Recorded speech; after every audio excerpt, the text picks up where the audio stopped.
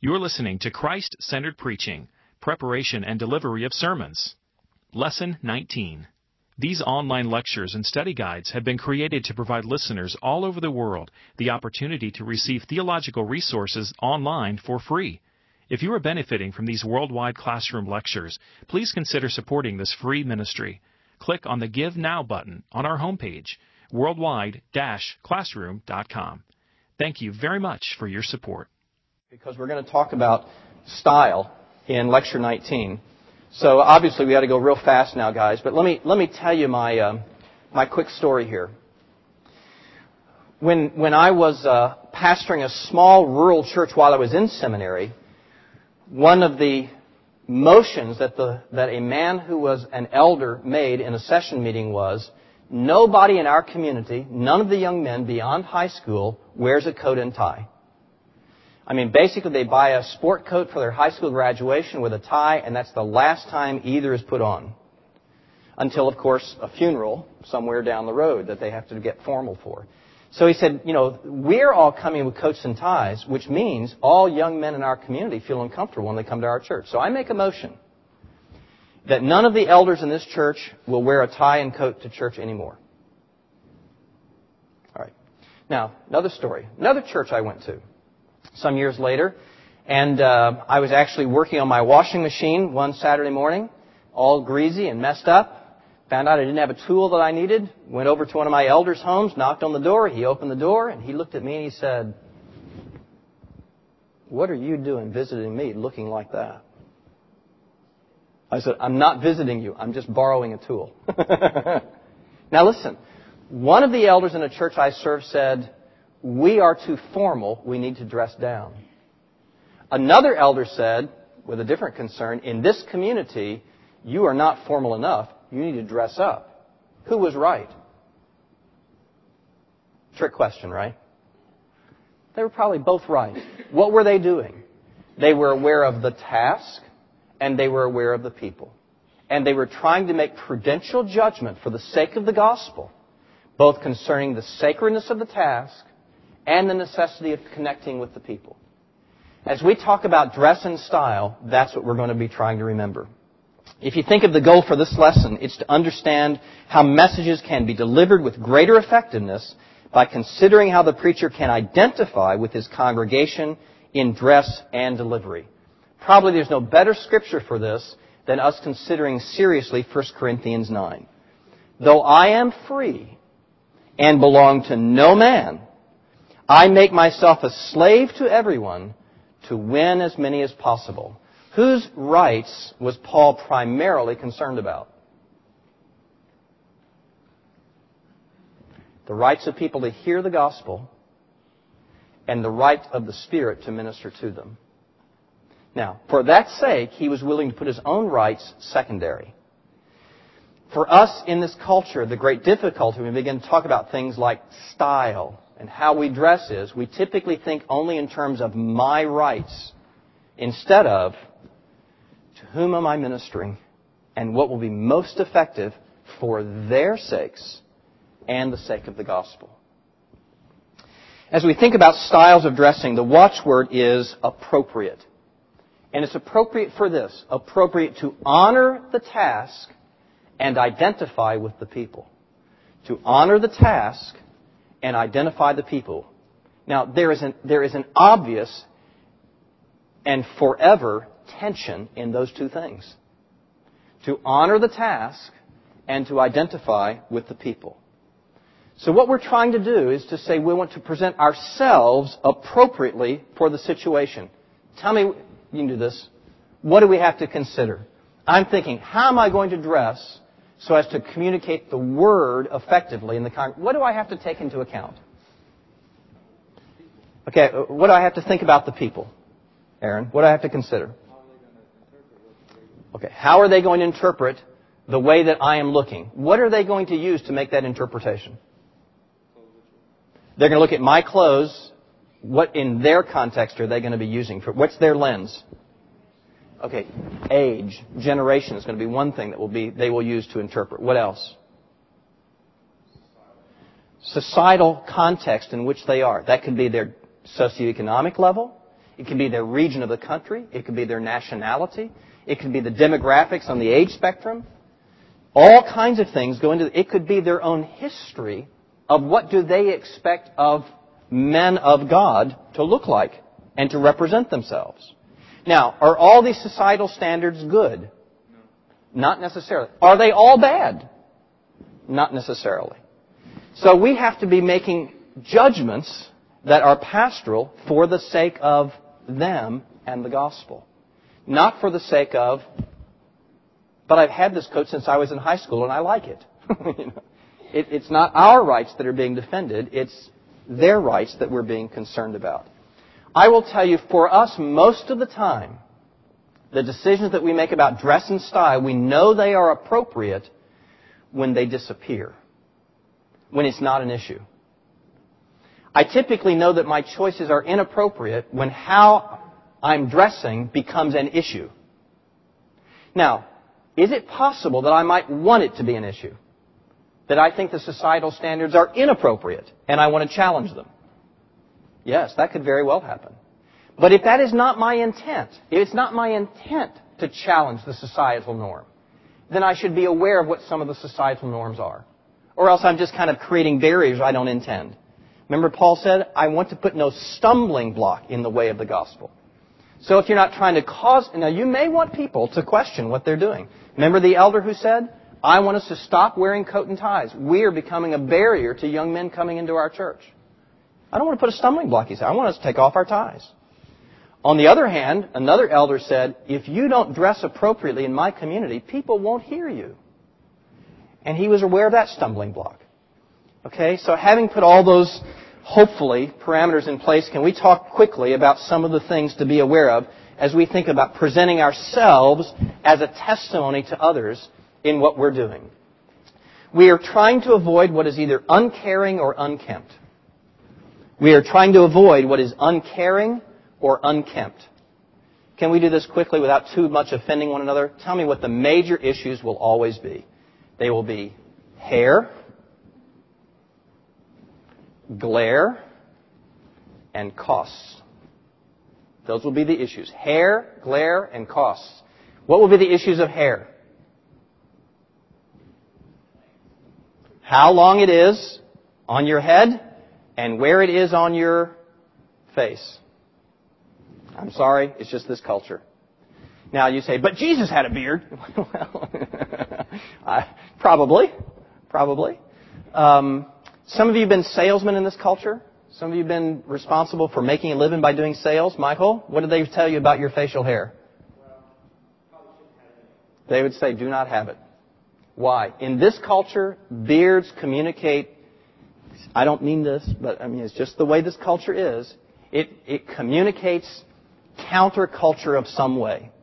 I'm trying to be rebellious. I'm trying to look older than I am. I don't like dealing with people, and so I'm reacting negatively to what are societal norms. Now, mustaches are different. I think sales in this community typically, we're talking Midwest standards, and people typically will accept mustaches. Beards, they are less accepting of. Listen, guys, don't cut off your beards. I don't care. It's an academic community. Nobody cares here. But you might think about it when you're out looking for a job in a small Midwestern town. You might think about it. Now you might say, well, that's unfair and that's an unreasonable societal norm. I'll agree with you. And maybe after a few years you can convince them of that. Okay. Enough. You make choices, right? And you just become aware of where society is. Length of hair, you go, well, how long is long? I don't know. But obviously it's something that people are concerned about in this culture. Tell me about glare.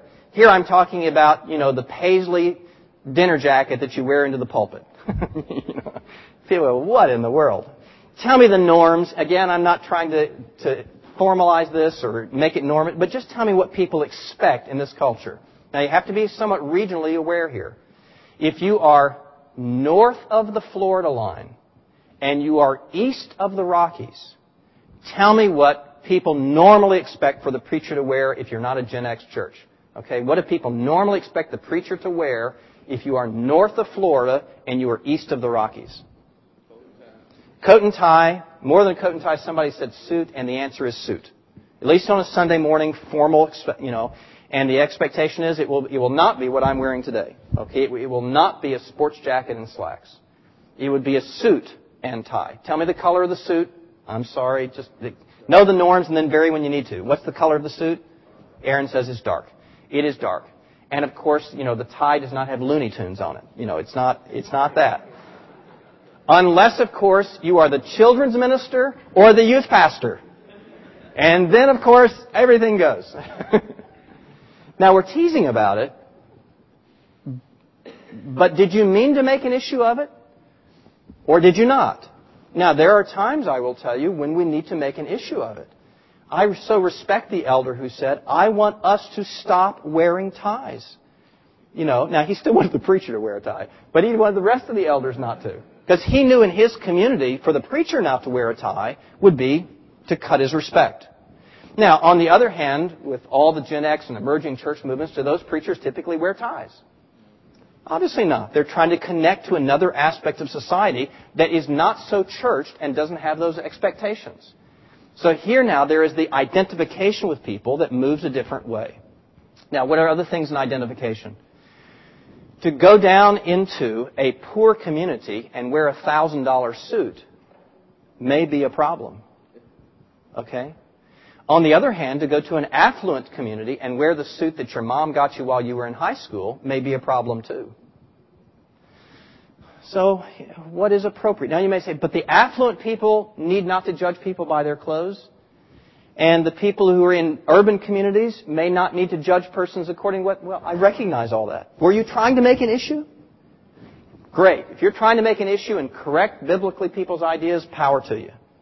But if you're just stepping on landmines that you don't know about and don't intend, best to adjust so that it's not an issue if you didn't mean to make it an issue. Things like... Again, communities in which I was raised, and still I just do it all the time. When I go into churches I don't know, I always know to button my coat. When I don't button my coat in many communities, it's not saying informal, it's showing lack of respect. So if I don't button my coat, I know in many communities I go to, there will be people who will be mad at me after the service, not for anything I said, but simply because I did not show respect. It'd be like wearing a hat into church in many communities. You would know not to do that. Now you may say, who cares? Well, you and I know it's not something in the Bible. But we know people are not going to hear us if we wear a hat into a formal worship setting. In some communities, the same will be true about buttoning coats and things like that. I'm going to move very quickly now, okay? We're talking about appropriateness. The last thing I mentioned about cost is not only cost of suits, but expensive jewelry. And, of course, where your rings are these days, not just on your hands, but in your ears or your nose or whatever, eyebrows. I will grant you there are some communities where that is very effective. When my son began to minister in a downtown arts community, he said, Dad, I got to wear a ring in my ear. I'll just tell you, I'm white, blonde-headed, and small. And if I simply look like a suburbanite, I'll not work in this community, not to be able to minister. So he wanted to do that, to say, I've got to be able to identify with these people. Power to him. I knew what he was wanting to do. He knew what he was wanting to do, to minister in that community. But, of course, for him to now go try to get a job in a suburban community would be difficulty in that way. Consider the drama of the communication event. Here's what I'm asking you to do. To recognize everything communicates something. Everything communicates something. Let me just show you one that's fairly common. I've got to reach down to do this. Just imagine this. I've said to you, we've just finished the reading of the Word. O Lord, my strength and my fortress, you are my refuge in time of distress. Now what we want to talk about today is, what did I just do? I closed the Bible and put it away. Now it may be in my notes, the verses I'm going to comment on. But what did I just communicate? We've dispensed with the preliminaries of the Bible, and now we're going to get to the important stuff, my message. Now, I didn't mean to say that, but what I just communicated by what I did was a message. And I'm asking you just to think about everything is a message and to weigh it as you consider your responsibilities before the Lord. Those responsibilities include concerning a style of delivery. I would encourage you, in this generation particularly, to develop a personal style. That means, number one, do not be afraid to be self-revealing. I will tell you, it is a generation that virtually demands this. 2 generations ago, to speak about yourself in the pulpit was anathema. Now, not to speak about yourself itself will deaden your ministry. It is the expectation. You have to be vulnerable. Now, it is redemptive vulnerability. It is not, I'm just a terrible person. It is, we all struggle with this, but God helps to identify with the struggle as you point toward the hope of the gospel. It is not just saying, I am a terrible person. It's redemptive vulnerability. 2, speak as though explaining across the kitchen table. Remember that Spurgeon spoke to 1,000 as though he spoke to one? If you can do that, if you can just talk to people in normal ways, they will long to hear you. 3, speak to particular situations rather than particular people. Speak to particular situations rather than to particular people. Come into their lives, know them, love them. Remember the Westminster Divines, the way they said it? By your conversation and residence with your people, know what you should be addressing. 4, use lots of we's. The we of direct address. We struggle with. We understand. We will be helped by. To identify with people is a very personal style. To learn the we of direct address. By the way, that's not the royal we, referring to yourself in the plural. Last week, we spoke to you about, you got a mouse in your pocket? What are you talking about? We spoke to you about, Sounds very arrogant, as opposed to involving people. Last week, we understood that, though we struggle with this. God has provided help. Use conversational speech. Use conversational speech. The rules of thumb are, clarity increases as sentence length decreases. Clarity increases as sentence length decreases. We cultivate a plain style by speaking in plain terms. Speaking in plain terms. I would encourage you just to look at that 2 Corinthians 3 passage there. You see it? Seeing that we have such hope, we use great plainness of speech. I love that. Our hope is so important. We use great plainness of speech. Listen, it is entertaining to say simple things cleverly. It is impressive to say important things in a complex way. But it is ministry to say profound things in simple ways. And by the way, it is the greater intellectual task to say profound things in simple ways.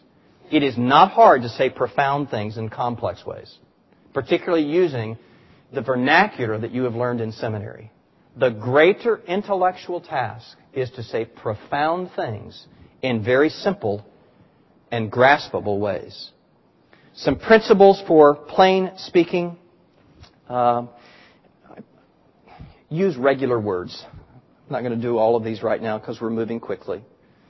Remember what the Westminster Larger Catechism said, number 159. We are speaking to the necessities and the capacities of the people. We speak to the necessities and the capacities of the people. Not to the necessities of the people and the capacities of the preacher. The necessity and the capacities of the people should be guiding us in our style. Ultimately, we are trying to speak naturally. Now, that doesn't mean ungrammatically. If people are just being jarred by the language you're using, they will not hear you. But they are not looking for a formal essay. They are looking for you to be conversational, even as you speak with authority. And that natural speak is typically what we want most these days. It is being conversationally articulate. Now, I told you we would have some fun today, and my hope was to have you think about just some aspects of delivery that are a little fun and even funny at times to think about. But the reason I did that is I want you to remember this. We could have turned this whole course into a classroom on delivery and style. I really want you to recognize those are the lesser matters of preaching. They really are the lesser matters. What God calls you to do is to communicate well. But He says, study to show yourself approved unto God, a workman who does not need to be ashamed, rightly dividing the word of truth. That's our primary calling. To recognize it's not our delivery. It is the Holy Spirit working by and with the Word in people's hearts. That is the profound task to which we are called. Think about it for a minute. The angels are looking on with the departed saints. The Holy Spirit is present and working. Christ is interceding before the Father in behalf of you and the people. And the Father Himself is listening to what you are saying for the sake of His children. It is a profound task and a very good one. May God bless you in it as you, for the sake of His people and His Word, preach the Word. Lord bless you. Thanks for listening to this worldwide classroom lecture from Covenant Theological Seminary. Sensing a call from God to serve in ministry? Visit covenantseminary.edu. Check out our degree programs and the many other distinctives that make Covenant Seminary a place committed to equipping you for a lifetime of ministry. That's covenantseminary.edu.